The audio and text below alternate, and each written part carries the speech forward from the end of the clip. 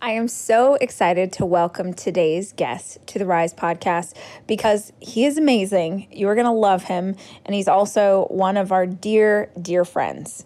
If you are not already familiar with Trent Shelton, if you're not one of the 10 million people who follow him on social and get inspired and pumped up by him on a daily basis, this is about to light your heart on fire.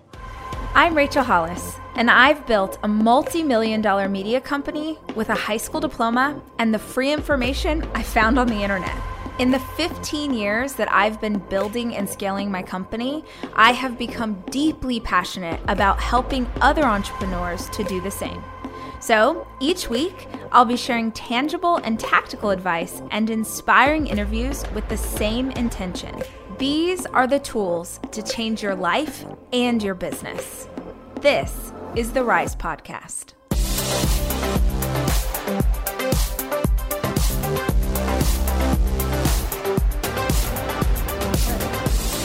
So it's important to start with the fact that we're doing this interview in a Holiday Inn Express. Yeah, this is super dope.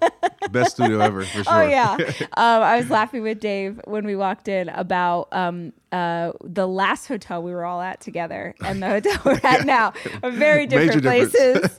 So I'm sitting here with my friend Trent Shelton. It is the night before we are going to run a half marathon. Yeah. Because friends who, do hard things together stay together.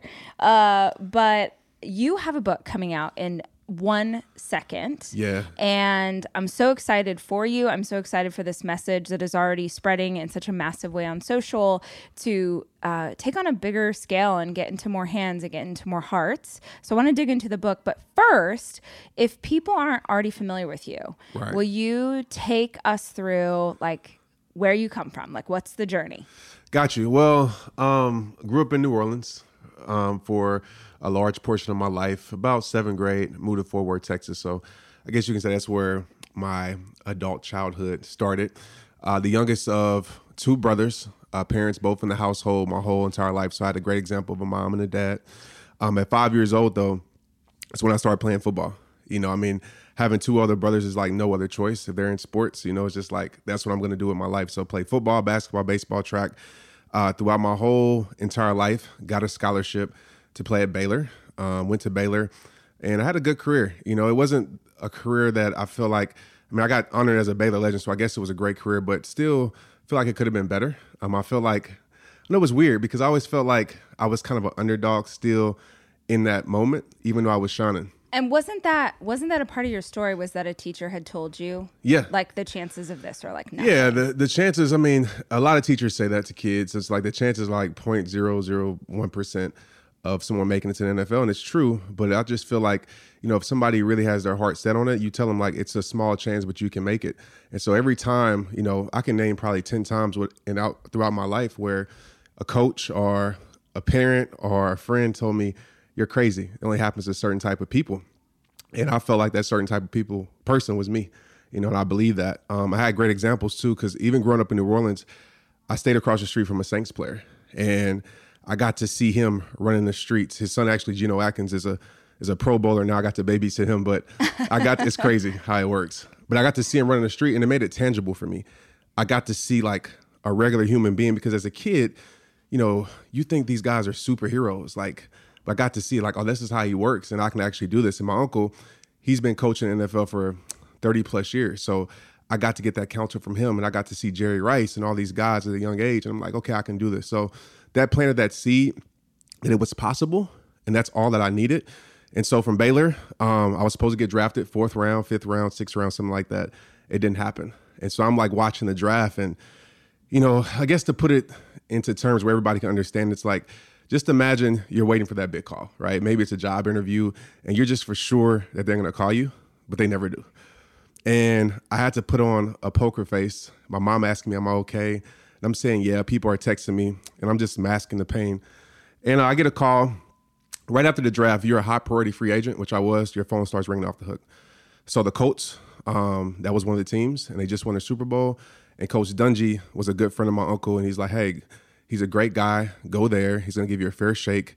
You're not going to make it because you're my nephew, but he's going to give you a fair chance. So I go there, and I performed great. I mean, I had the best preseason, definitely out of all the rookies. Probably, I want to say top in NFL. And it was just crazy because the third preseason game is when they usually play the starters for the first half, but the second half, they play the guys who they plan on making the team. They didn't play me at all. And so I'm like, this isn't right. Like, if they're not going to play me, they must be about to cut me. So I asked one of the veteran guys, he said, no, they're trying to hide you because they plan on cutting you and signing you to the practice squad, but they don't want you to keep getting these stats because another team, once they cut you, will pick you off of waivers and sign you. Wow. Yeah, so they put me in the back, and that's what happened. I got cut. They signed me to the practice squad. And so what did I do? Because I thought this was success. I bought a car. I bought a chain. I got a house to live in and everything. And wait, so because this is the fun thing about interviewing me. Yeah. I don't know sports at all. Right. So when you say you're the practice squad, that means that you're the one helping the players practice? Yeah, so you're on the team. Yeah. You can get activated anytime. Okay. The possibility of you getting activated is very high because injuries happen. You just don't suit up for the game. So Is it kind of like the minors in baseball? kind of, Okay. but you're more, you're there. Okay. You know what I'm saying? You're actually on the team. And I mean, you probably make about $90,000 a year Yeah, just but practicing. you're like, I'm rich. Yeah, I'm exactly. rich. At that It's point, the I'm out of most college. money, I'm like yeah. 90 grand. Like, yeah, yeah, look I at made me. it. So, I get caught up in the lifestyle and, I'm around celebrities that I saw on TV and I'm bumping elbows with people and I get caught up in that lifestyle. And I got cut, 2 weeks there. And so I'm like, what do I do? Luckily, my friend that I knew him in college, we were roommates. And so he said, I'll take over the rent. Don't worry about it.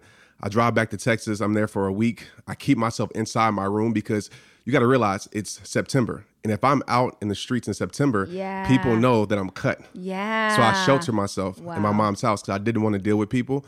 And that was the first time where I felt like I was really running from my battle and not facing my reality. They called me back a week later, and that's my whole story in the NFL. I mean, I got cut 7-8 times, back and forth, 3 different teams, 3 different cities, unstable, not knowing, like, it's kind of like, we call it Terrible Tuesday. Terrible Tuesday is when they have waivers and when you get cut. So every practice, I'm nervous because I don't know if they're going to call and say, hey, bring your playbook and you're going home. So like any mistake, talk about pressure, any mistake, you could be gone. Wow. So it was really tough. Well, and I think for athletes or like dancers or anybody where you're being judged literally on who you are. Yeah. Like I imagine you're giving your heart, you're doing everything you can. There's so much pressure. There's all of these things. And then it's not just cutting like, I don't know, if you, let's say we're an actor and you auditioned for something, they didn't like your acting style, but if you get cut for this, it's like, is there some sort of like, you're not good enough? Oh yeah, big time. Yeah. That's what I felt like. That was my first feeling of not being good enough. And so what did I do? I masked my pain with things that I shouldn't have masked it with to cover up that because I didn't want to look in the mirror. And of course I was great enough, but I was just like, dang. And I got angry in my faith. I'm like, man, what? I could have just been something else. Like I didn't want to get this far.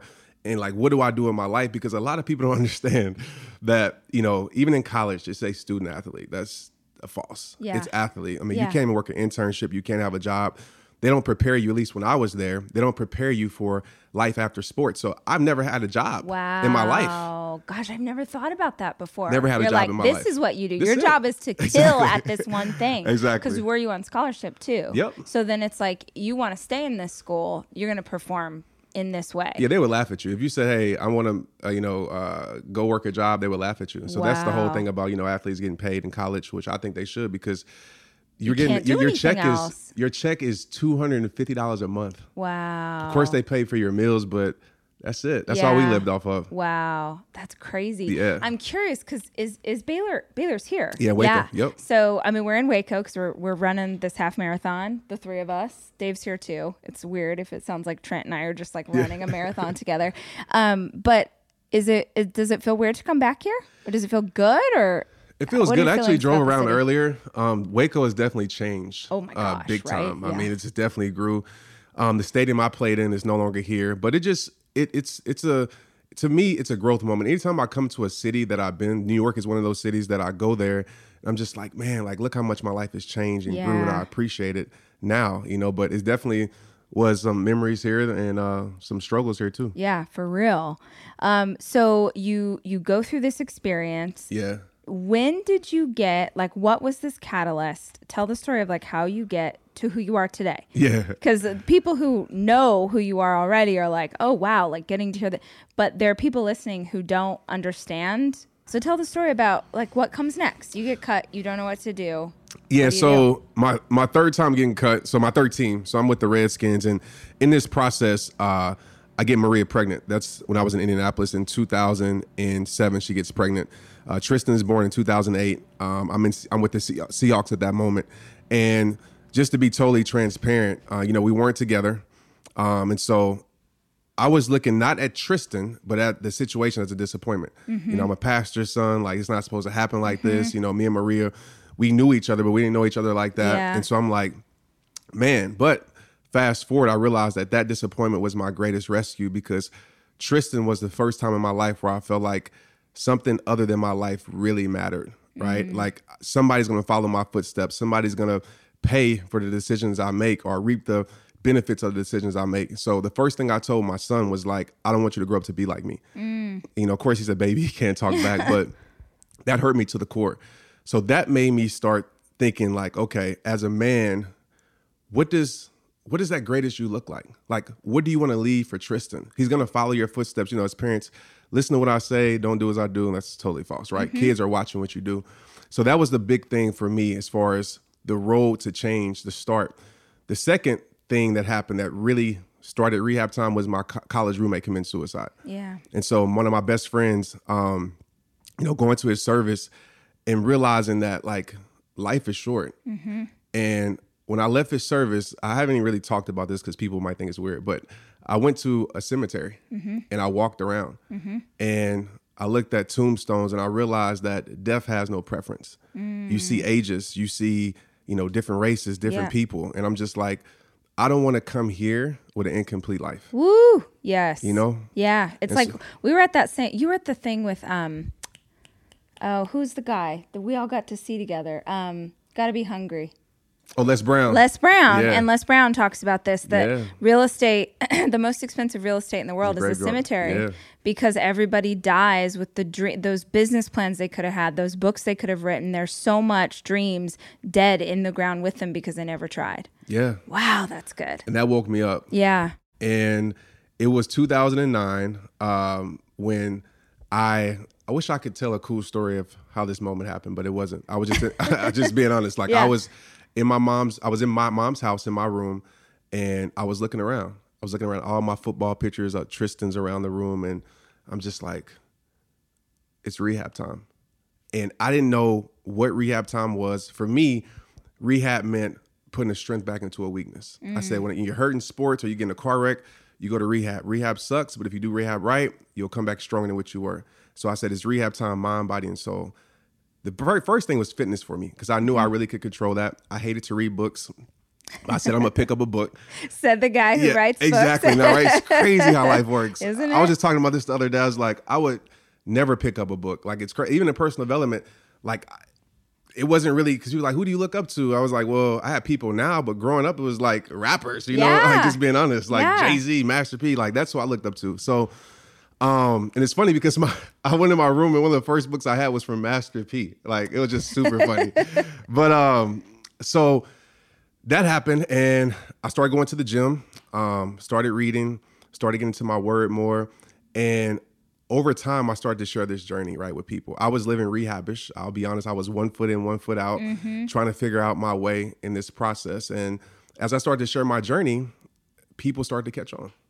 People started to see it. People started to respond. And the fast forward, maybe 2-3 years later, I had my very first speaking engagement. Not very first, but major speaking engagement. Didn't want to do it. I'm still trying to play arena football. My mom didn't want me to go to New Orleans because she has her thing about New Orleans. But I was like, I'm going with the voodoo. And I begged the coach to let me come Saturday. I was supposed to come Friday. I said, I got a speaking engagement. Just let me do it. Didn't want to do the speaking engagement. My friend talks me into it. Make a long story short, get on stage. 5 minutes seemed like 5 hours. And in that moment, 5,000 kids, by the way. So kids are a whole nother story talking to. It's the hardest crowd. I tell every speaker, like, go in front of kids. Yep. You can survive, then you're ready for the big Exactly. stage. So I do that. And at that moment on stage, even though I was fearful, I forgot everything I prepared. And I said, you know what? You can sink or you can swim. And I was just like, man, God used me. And when I got off stage, all these kids started running up to me, asking me questions about life. I'm like, I don't really know. Yeah. I'm here inspiring myself Yeah. too.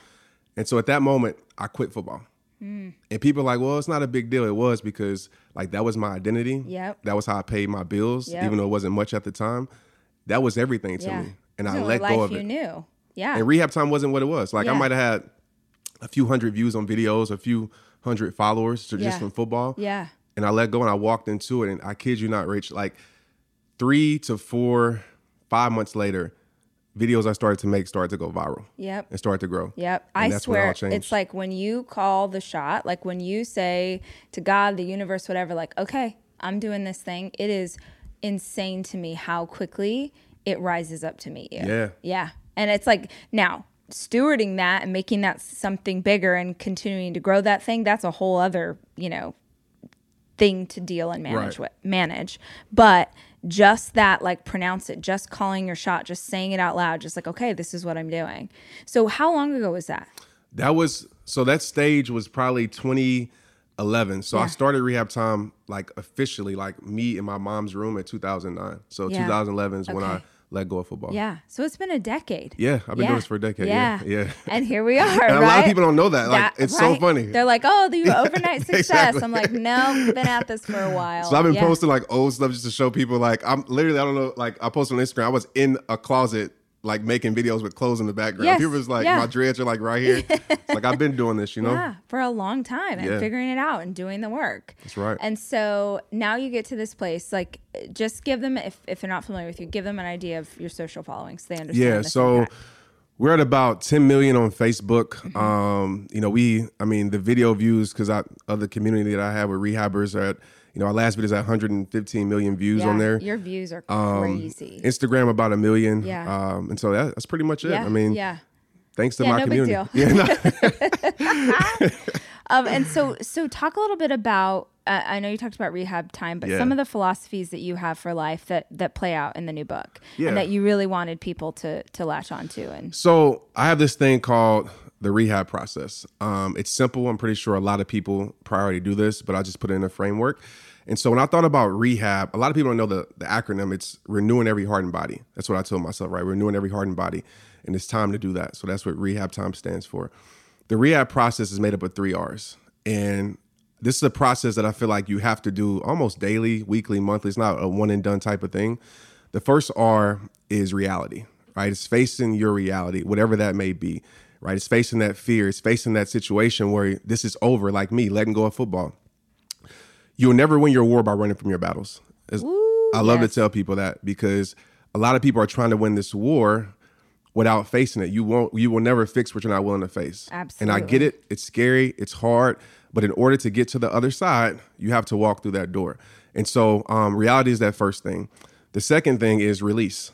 And people say, don't burn bridges. There are bridges you shouldn't burn for sure. Over little things, don't burn bridges. But there are bridges in your life that need to be burned, because there's certain things that your life cannot afford to go back to. Ooh, yeah. So what are those bridges of destruction? It's not always people. I know we always go to people, but maybe it's your habits, maybe it's your mindset, maybe it's your past. And as long as you keep that bridge, like, I want to tell people this. I'm not saying you're not strong, because I think everybody is, but you're not strong enough to stay in an environment that doesn't serve you. Yeah. The temptation is too strong. Yeah, because the trigger is not going to go away. Exactly. That's what I try and talk about all the time. You can't change the trigger.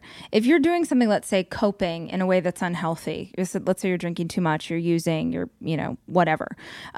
The stress, the anxiety, the thing that set you off, that's not going to magically get out of your life. So I don't think you can change the trigger. You can change the activity. Exactly. You can change how you manage it. Yeah, for sure. Definitely. And that's what, that's about, getting people to step up and face it and just say, hey, you know what? I don't even understand. Even with closure, I tell people all the time, like, closure is something like, just know that you deserve better. Yeah. That could be your closure. Just move on with your life. That could be your closure, because you could be waiting on something that will never happen. Yes, ever. right? Yeah. So reality then release is burning those bridges so you can build the bridges in your life that need to be built. Mm-hmm. So what's that environment that you're in? Does that environment grow you? I always say it's like having a beautiful flower, right? You take the most beautiful flower in the world that has the potential to be that.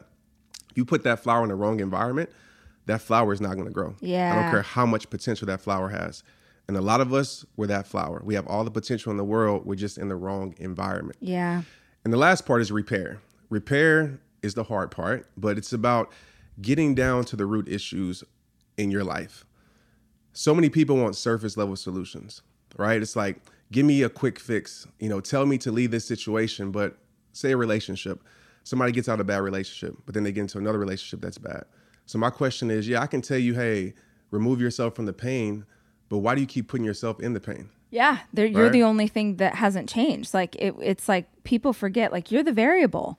It's all these different partners, and you've had the same kind of problem with each one. It wasn't them. Exactly. It was you. Exactly. Because you chose to keep putting yourself in that situation for whatever the reason is. And a lot of times that reason is that seed. Maybe it's how you saw your parents, or maybe it's a bad relationship at first. So I'm really big on removing those bad seeds, digging up those bad seeds, and replacing new seeds in that place, right? A new lifestyle, a new habit, whatever it may be. And that's the rehab process. That's the process that I always coach from, teach from even people who don't know it. And I do that with my life every single day.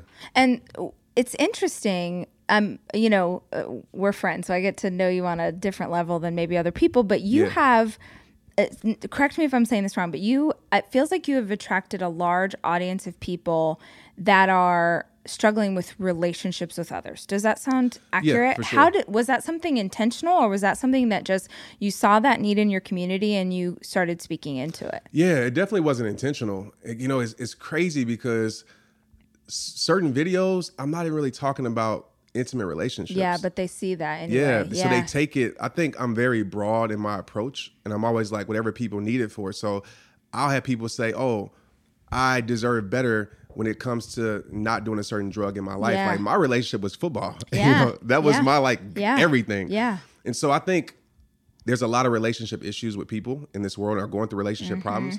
And most people take it for that, for sure. Yeah. Well, it's interesting, too, for those people who are listening who are business owners or influencers. I try and say this all the time, like, our business is guided by our community. Oh, yes. They tell us what they want, and like your people tell you what they want, and then you're serving the need that they've asked you for.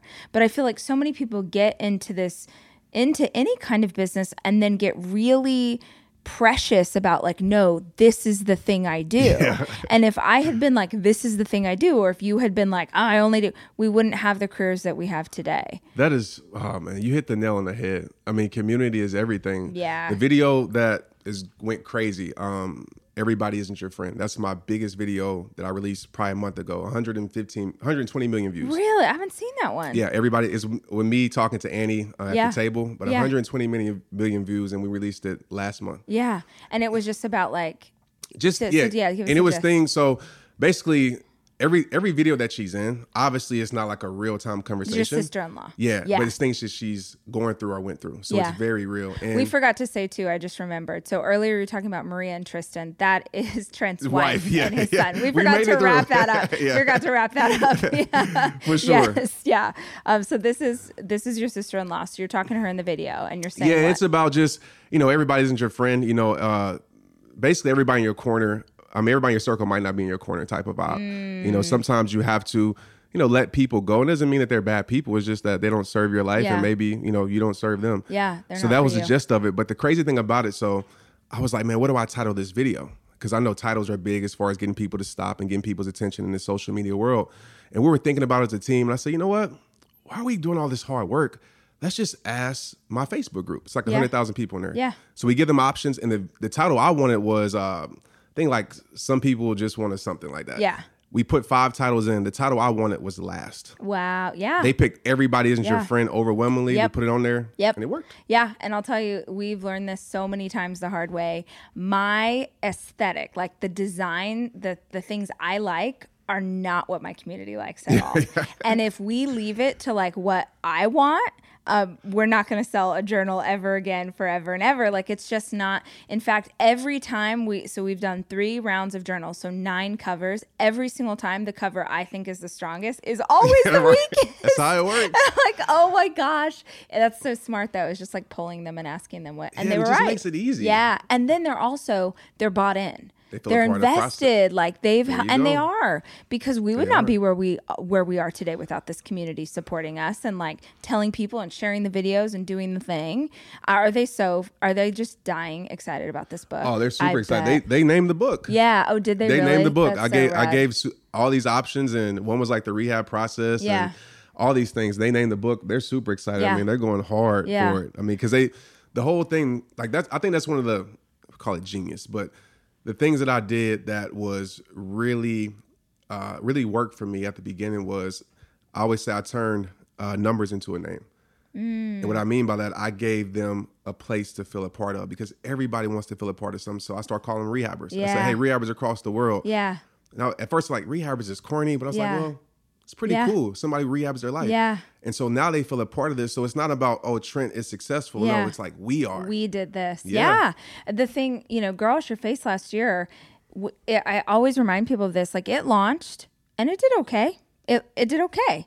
It didn't make the New York Times list for 11 weeks. Really? Like, I didn't know that. Oh, yeah. No, it launched like fine. Not like where the publisher was like, okay. Yeah. Like they didn't say, but you could tell. And then every week it would sell a little bit more and a little bit. And that's not me. And that's not the publisher. That is 100% the community obsessively going, we're making this a bestseller.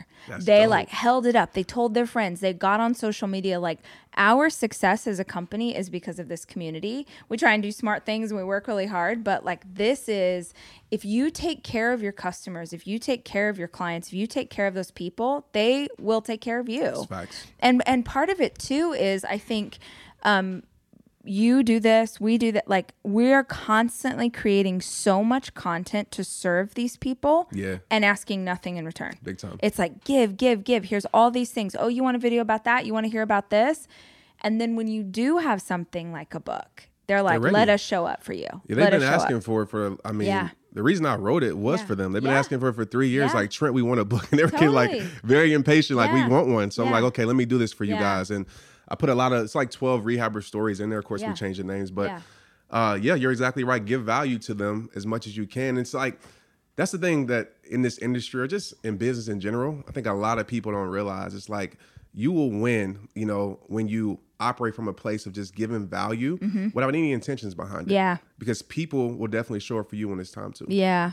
So tell us about the book. Tell us about what's in it and what to expect. The main point of this book is to help people turn their pain into their power. Right, it takes them on the journey. That rehab process I talked about is broken up in 3 sections, right? So it's reality, release, repair. And each chapter, it's a little bit about my story. I didn't want to make it all about my story. Smart. But my story is in there, but I'm really challenging people to actually, do the things that I'm talking about. Yeah. So one chapter is protecting your peace, how big I am on that, on hiking and getting away. And so it's not like a book that, I feel like the book is like me to the fullest, because it bounces around so much. It's like a holistic approach in being the greatest you. Yeah. So it's not just like one theme throughout the whole book. Yeah, that's awesome. Yeah. So one thing that I think is really interesting about our friendship is that you and I feel like have become friends because we've spoken on so many stages together in the last year.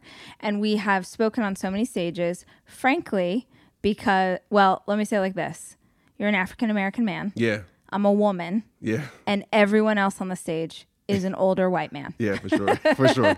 So we have been, I think, like, oftentimes, even when I'm not with you, I'm like, yep, I see you guys checking that box. Like, I know why I'm here. Yeah. I know why this conference wanted me to be here. And the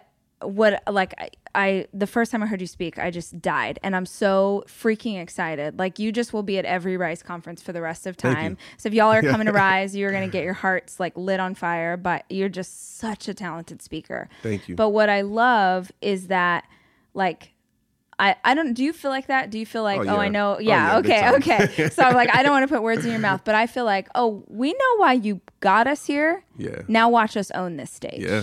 And we do, and that sounds obnoxious, but seriously, we're like something else. We got all the people in the suits, and then there's us. Trent there's in us. his sweats, and me with my Beyonce dancing around on stage, and they don't even know what to do with us. I think that's also why I identify with you so much too is you're doing it as yourself. Yeah. You're not doing it like anybody else. And it's, I think I don't know if you did this, when I first got into speaking, I tried to do it like other people. Like I wore the dumb suit. Sorry, I shouldn't say dumb. If you like a suit, you do that. You go. I hate it though. I feel so uncomfortable, and I don't feel like I can speak properly because I'm uncomfortable in my clothes. Yeah.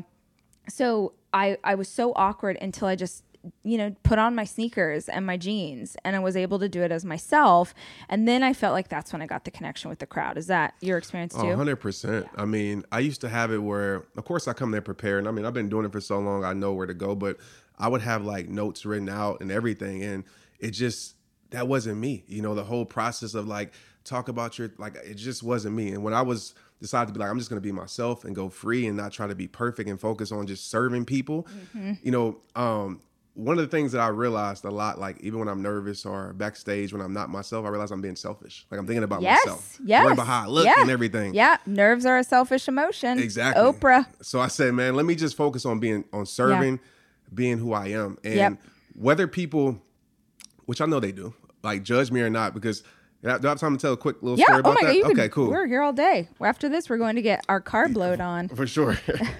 So, it was one of my first speaking engagements. My brother, he's a coach, so he had a connection. It was out in Whitney, which is not too far from here, ISD. And I go there, I speak for free. I reach out to the coach. I'm like, hey, as a speaker, y'all should listen to this too, because I'm like, hey, like bring me in. Like I'm just trying to speak as much as I can, because I just know if I get in front of people, then the other opportunities will come. Absolutely. So I get there and I sit down. I'm wearing, of course, I have tattoo sleeves. I'm wearing my hat backwards. I have like just, a shirt and some jeans, some Jordans on. I sit at the little VIP table that's reserved, and I sit down. This lady, I can just feel her like looking at me, like just right here. Just don't pay no mind. I get up, I speak, tear it down. I sit back down, and she taps and she says, I have to apologize. She said, I like prejudged you. Like I didn't, once you got up to speak, I'm like, oh, he's the speaker? And she's like, I've never been impacted like that in my life. And so I promised myself from here on out that I'm going to break any stereotype. Wow. And I'm going to be myself on stage. So nobody can ever say, oh, just because it's not even not being black, but just because you have tattoos or you look a certain way, or like you said, as a woman, like I'm going to make sure that I break the stereotypes so you never judge anybody again. Yeah, like that might have gotten me on this stage, but it's not what's going to make me get on the next one. Exactly. Tell me about that journey as a speaker. I love that you said this, because I get asked this all the time. People who want, hey, I want to do, public speaking, professional speaking. I'm sure you get it too. And they're like, how did you get there? And my answer, I know this is your answer. This is Tom Bilyeu's answer. You speak anywhere they will let you. And I love what you said too. You speak for free. Big time. And not only do you speak for free, but like when you drove to that place, you paid for your own gas money. You bought your own lunch. Like a lot of times when you're starting out and not only are you doing it for free, but you have to spend some of your own money to make it happen. Big time. Because that's how you're going to learn. And so tell me, like, what was the process? I'm sure it's really similar to mine. Yeah. Like you're speaking free.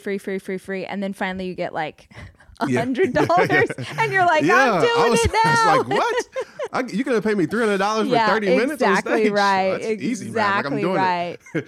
So my process was, and my philosophy, this is what it was, because I would reach out to people and people wouldn't respond or bring me on. So I'm like, all right, cool. And so I was like, well, what can I control? Well, there's the internet. I can just start speaking on the internet. But, people weren't seeing me on stage, so they thought I was just, an influencer guy just speaking. So that's even a point to people now. Like, if you're just talking direct to camera, that's great. Yeah. But people do want to see you on stage. Yeah. Like, get that video to show people. Absolutely. So I said, okay, they want to see me on stage. So I just reached out to all my connections. I played sports.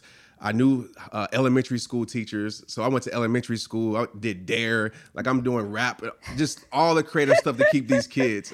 And everything was for free. Yep. And it got to a point where every place that I went, and I just felt the confidence in me. I said, every place that I went, somebody in the audience came back and said, hey, can you speak at my school? Can you speak here? How much do you charge? And that was the magic where I'm like, well, if it was an opportunity where, I feel like it would just help me in the future, hey, don't worry about paying me. Let me just come in there. So high schools, churches, elementary schools, anywhere, street corners, I didn't care. I wanted my voice to be heard. And part of that too, which is so many people don't have this, is a willingness to suck. Like a willingness to be humble. It's like so many, it's like people, I did the podcast this week on this topic, is like people have this fear of failure. I'm like, you don't have a fear of failure. You have an ego problem. There we go. You're afraid of them seeing you fail. Whereas I really never had, I don't know if you're different. Like I never had that from my childhood. I think because I just thought that's how life was. I just thought like, oh yeah, your life is hard and it's always going to be hard until you make it better. Yeah. So you got to be willing to fall. You've got to be willing to suck. You've got to be willing to stumble. It never occurred to me that there was another way. Like literally it never. So many people now have this perception that you're supposed to try it and be perfect right out of the gate. What's comparison? I think especially with the social media world. Yeah. It's like they see everybody's now, right? Yes. And it's like, oh, I'm not Rachel. I'm not Trent. I'm not whoever. Yeah. And like you said, I had that same mentality. I think just being an athlete, because I know there's a process in anything you do as a sports player, right? You're going to suck at something. As a receiver, I was terrible at first, and then I grew. When I got to the NFL, I was terrible, and then I grew. And so I just knew that if I just was consistent, committed, disciplined, and I just had that heart to always show up, eventually I would find myself, I would find my voice. And it took a few years for me to actually to find that voice and that confidence. But you know, it was me showing up every single time, even when I was scared, even when I messed up. I mean, this happened maybe 2 years ago. I was on stage, Rachel, with 2 microphones. So I had my earpiece in, and then so we had like, it might have been a growth summit, but they had a microphone roaming. And so I was like, hey, give me the mic back. And I'm standing here, sit on stage talking to 2 mics, and everybay's laughing. It's like, and you don't even know why. No, I'm like, what are y'all laughing at? And they started pointing. And I was like, oh. And the guy made the best comeback. I was like, thank you for saving my life. He's like, you're so powerful, you need two mics. I was like, you're right. But I'm willing to be embarrassed in everything. It doesn't faze me anymore. Yeah. Well, and I think too, this is the challenge, I think, as a speaker, as a boss, as anybody, is what is it going to look like to level up? Yeah. When you're now we know what it looks like to level up when you're lower down. What I actually think is really challenging today is you and I, Dave, he's sitting there working while we're doing this podcast. we're at a level where we could just coast on into home. Yep. Like we could keep doing this. There's this huge speaker whose name I will not mention, but I just saw the other day doing a speech and killed it. But I saw that speech 8 years ago. Yeah. Literally. Yeah. Same thing. Same exact thing. And that person's making a lot of money and they'll be fine, but they're never going to grow. They're never going to they're never going to be something more than that. I think this about speeches today. Like I could give the same talk every single time. You could give the same talk every single time. But purposely challenging still, like I gave a talk yesterday that was good, but wasn't great because I was trying new material. I really felt passionately for this crowd. I was supposed to say something specific. I don't know if you get that sort of like gut feeling.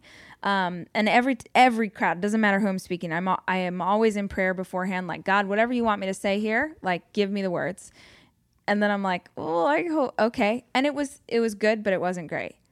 But 10 times from now, it'll be exceptional. But to whose standards though? To yours? Yeah, totally. I'm sure, exactly. They didn't boo me off stage there, but I do. You're right. You're exactly right. Yeah. I do have really high standards for myself because I think this is a very I've never talked about this before, but this is a very unique job that you and I have, and I think it's a very important job. In the same way that we're not preaching, right? But we kind of are in a different way, and you have the ability to influence the lives of the people listening. And so for me, I think it's a really fine balance of most people want to be entertained when they're sitting in that audience. Yeah. And so there's a really careful balance between I'm going to entertain you and I'm going to make you laugh, but I also have to challenge you. Yeah. If I'm doing my job, I have to challenge you in the comfortable place you find yourself in. And this is the third one. I've got to make sure that when you leave this room, you can retain the things I just taught you. Yeah. Because, there's that saying, like, people won't remember what you said. They remember how you made them feel. Well, I can make them feel good. But if they can't walk out of this room with like some tangible things that will help their daily lives, I don't feel like I've done a good job as a communicator. Yeah, the feelings are going to go away. Yeah, right? So it's just, it's my own standard. But it's like that. How do you feel like at this place in your life, what does leveling up look like to you? Yeah, that's a great question. When it comes to speaking, I feel like, when you talked about, the person that had the same message, I feel like my message will always change because I'm always evolving. Yeah, totally. And I'm honest with that. Like right now, I'm just into talking about really connecting with yourself and your peace. Like I'm big into that. I'm big into environment. So I wasn't talking about these things 2-3 years ago. And so I'm honest with that, and I don't fight that. Like, so when I get on stage, as you said, like I'll try new stuff, and I'm like, dang, like I should have did this or that.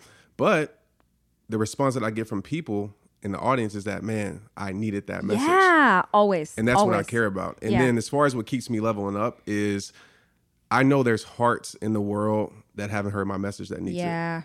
So there's no way I can stop. There's no way I can, get comfortable, kick my feet up, because I didn't get in this industry. It's funny even saying that word, but I didn't get into speaking or anything, for the recognition, for the followers. Like I didn't even want to be a speaker. So I didn't even know it was a thing. Yeah, me neither. Right? Me neither. I knew when I was younger about like Tony Robbins, but now we run in a group of friends that are all these like professional speakers, and I really didn't even know that this was an industry. Me neither. Yeah, me neither. I was just like, oh, it'd be cool to be on stage and talk to people.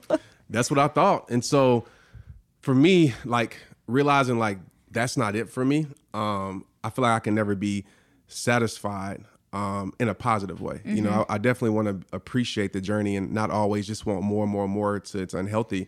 But I just know there's hearts in the world that need, our messages that haven't heard it yet. So that keeps me going. Yeah. One of the things that is, I think, interesting about the circle that we get to run in that would probably be compelling for the people listening is we get to be a part of a group of people who are really committed to kind of like a mastermind. So like pouring into, it's a pretty diverse mix of peeps. Mm-hmm. In fact, you and Dave met each other for the first time at a mastermind in the mountains, bunch of dudes.